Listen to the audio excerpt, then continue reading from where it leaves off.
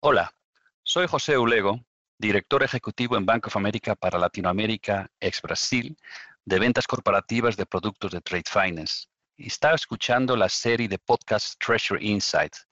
Hoy analizaremos las tendencias, los desafíos y las oportunidades actuales de la financiación de la cadena de suministro y exploraremos la evolución del ecosistema comercial en México y cómo ha cambiado el comportamiento de los consumidores con un mayor enfoque en soluciones digitales.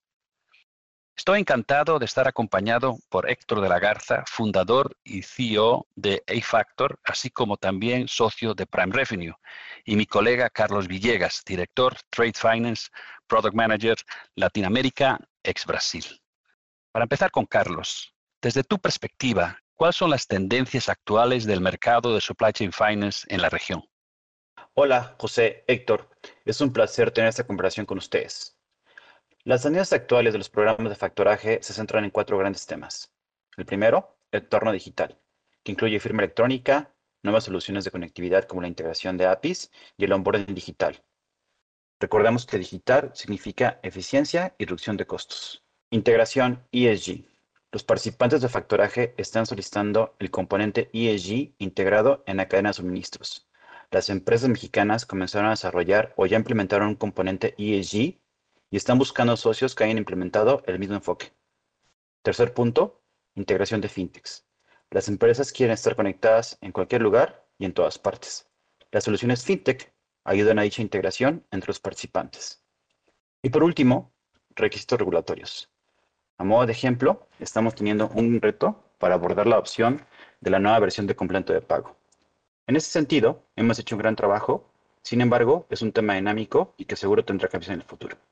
Héctor, como proveedor de servicios de financiación de la cadena de suministro, ¿cómo ha evolucionado su papel en el ecosistema comercial a medida que ha cambiado el comportamiento de los clientes y la demanda de soluciones de financiamiento de la cadena de suministro?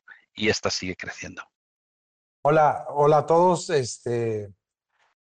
Muchas gracias por la oportunidad de compartir este podcast. Primero que nada, nosotros como empresa FinTech lo que buscamos es generar valor agregado para todos los participantes de nuestro marketplace. Todo a través de actividad y servicio por medios digitales y electrónicos. Nuestro fin principal es tener una conectividad e integración a nuestra plataforma con los grandes corporativos que sirven como empresa ancla para financiar a sus proveedores conectados con grandes bancos corporativos que pueden suministrar el financiamiento a toda la cadena de suministro de los proveedores del gran corporativo. Para esto, los modelos de negocio que hemos implementado permiten servir a los grandes corporativos para pagar no nada más a los proveedores domésticos, sino también a los proveedores que están localizados fuera de México.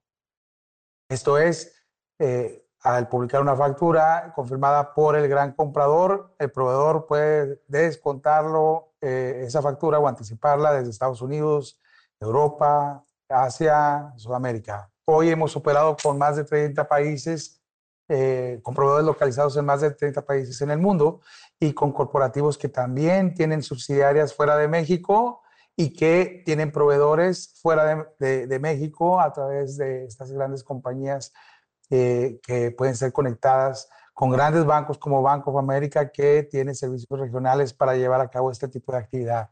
Uno de nuestros principales enfoques es poder servir en el onboarding de los proveedores de acuerdo a los nuevos lineamientos como el integrar un expediente que sea alineado al Sustainable Supply Chain Finance o al financiamiento electrónico a proveedores con un modelo sustentable. Esto es, integramos información que ratifica tanto del comprador como del proveedor las características para detectar que sea un modelo aceptado por los bancos en términos de sustentabilidad. En este sentido, pues tratamos de hacer nuestro esfuerzo para generar valor agregado a todos los corporativos, bancos y proveedores de nuestro marketplace para seguir creciendo acorde al mercado y al crecimiento del producto a nivel global. Gracias. Carlos, ¿qué desafíos y oportunidades ves para la financiación de la cadena de suministro en México? Gracias, José. Aumento del mercado. Al cierre del 2022, los volúmenes totales operados en México de factoraje, de acuerdo a la banca a la Comisión Bancaria de Valores son de 6.8 mil millones de dólares. A julio 2023 ya hemos pasado esa cifra. En este sentido, la principal oportunidad es el nearshoring. Se estima que derivado de esta oportunidad se establezcan en México más de 500 empresas de gran valor. Y los flujos de efectivo relacionados a este crecimiento del nearshoring son hasta el 3% del PIB actual, de acuerdo a la Secretaría de Hacienda. Estos flujos son una gran oportunidad para los programas de Supply Chain Finance en México. En el ámbito de innovación, en México existen más de 600 fintech y más del 20% están enfocadas a soluciones de capital de trabajo. Algunas de estas empresas fintech han creado una asociación con la industria financiera para ofrecer soluciones a los clientes. Desde el punto de vista de desafíos, la tasa de fondeo en pesos mexicanos, también conocida como tía de reemplazo, representa un gran hito para adaptar modelos de financiamiento, ¿de acuerdo? Las modificaciones a los contratos que tengamos hoy en día con los clientes y proveedores. Y por último, la revisión del proceso que tenemos en los bancos para poder adaptar a la nueva tasa. Es una experiencia muy similar a lo que vivimos con la tradición del libro. Y por último, el mayor reto que tenemos en los últimos años es la opción de complemento de pago.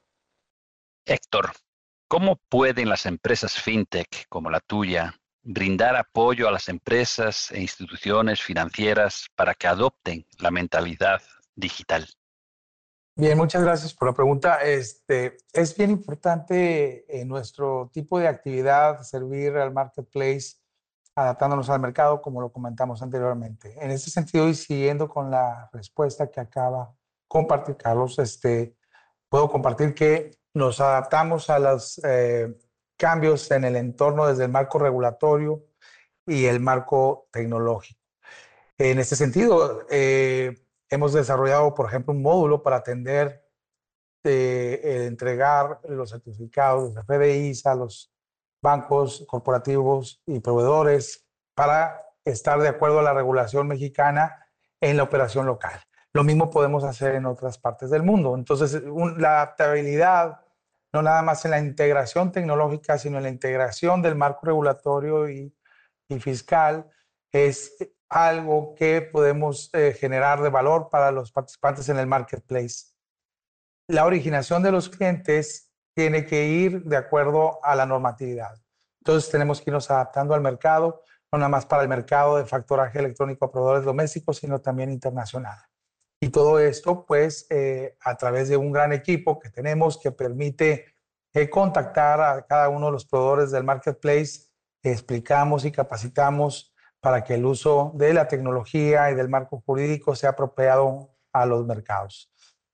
Entonces, en ese sentido, vamos teniendo una tasa de convertibilidad de proveedores que operaban de forma manual. Ahora vamos cambiando esa mentalidad a que los medios electrónicos son el mejor mecanismo para llevar a cabo este tipo de operación, mucho más eficiente, y al ser efectivo en la operación día a día, pues los proveedores y las empresas que utilizan el producto cada vez toman más confianza sobre la operación con los bancos como Banco of America y con el gran corporativo al servir a través de este tipo de medios. Muchas gracias. Concluyendo contigo, Carlos, ¿qué deben tener en cuenta los clientes a la hora de observar la continua evolución de las tendencias digitales en nuestro país? Muchas gracias, José. Considero que hay 4 elementos clave. El primero es eficiencia. Tenemos que reducir el tiempo alto a los clientes y proveedores, así como mejorar el tiempo de procesamiento. Estos temas son vitales en conversaciones actuales. Segundo, reducción de costos. Mejorar modelos de conectividad, reduciendo costos asociados con el mantenimiento de datos impresos y optimizando los procesos relacionados entre los participantes. Tenemos que ser más eficientes y en corto plazo. Tercero, enfoque ESG. La opción digital viene con un enfoque ambiental. Si somos capaces de reducir la huella de carbono por el uso de tecnologías, alinear estructuras internas con una visión de diversidad e inclusión, por mencionar algunos ejemplos, estaremos alineados y comprometidos con los objetivos ESG a largo plazo. Y por último, la cultura de ciberseguridad y prevención del fraude. Contar con nuevas tecnologías para respaldar los controles y reducir el riesgo de amenazas cibernéticas es una necesidad actual en el entorno digital. Muchísimas gracias, Héctor y Carlos. Escuchamos varios desafíos en esta charla Los nuevos requisitos regulatorios y el ajuste del mercado deben ser discutidos y abordados. En el caso del mercado de Supply Chain Finance, el complemento de pago y la tasa de fondeo en México son los dos principales retos en este momento. También coincidimos que México está viviendo un gran impulso con las oportunidades de nearshoring. La mesa está servida. Sin embargo, estas nuevas oportunidades demandarán nuevas tecnologías como conectividad, API, firma electrónica, integración, ESG, entre otros. Todos los participantes en la cadena de suministro deben estar atentos e iniciar o continuar desarrollando sus esfuerzos por innovar los fintechs y jugarán un papel muy relevante. Por último, me gustaría remarcar la importancia de la prevención en seguridad cibernética. Las nuevas tecnologías representan nuevos riesgos y nosotros, como proveedores financieros, deberemos acompañar y apoyar a nuestros clientes para que estos estén atentos a las nuevas amenazas. Gracias por escuchar el podcast Treasury Insights para Latinoamérica. Soy José Ulego, director ejecutivo en Bank of America para Latinoamérica y ex-Brasil, en ventas corporativas de productos de Trade Finance, junto con mi colega Carlos Villegas, director gerente de productos de financiamiento de Trade Finance en Latinoamérica ex-Brasil. También quiero agradecer en especial a nuestro invitado Héctor de la Garza, fundador y CEO de eFactor y socio de Prime Revenue. Bank of America is the marketing name used by certain global banking and global markets businesses of Bank of America Corporation, lending, other commercial banking activities, and trading in certain financial instruments are performed globally by banking affiliates of Bank of America Corporation, including Bank of America N.A., member FDIC. Copyright 2023, Bank of America Corporation, all rights reserved.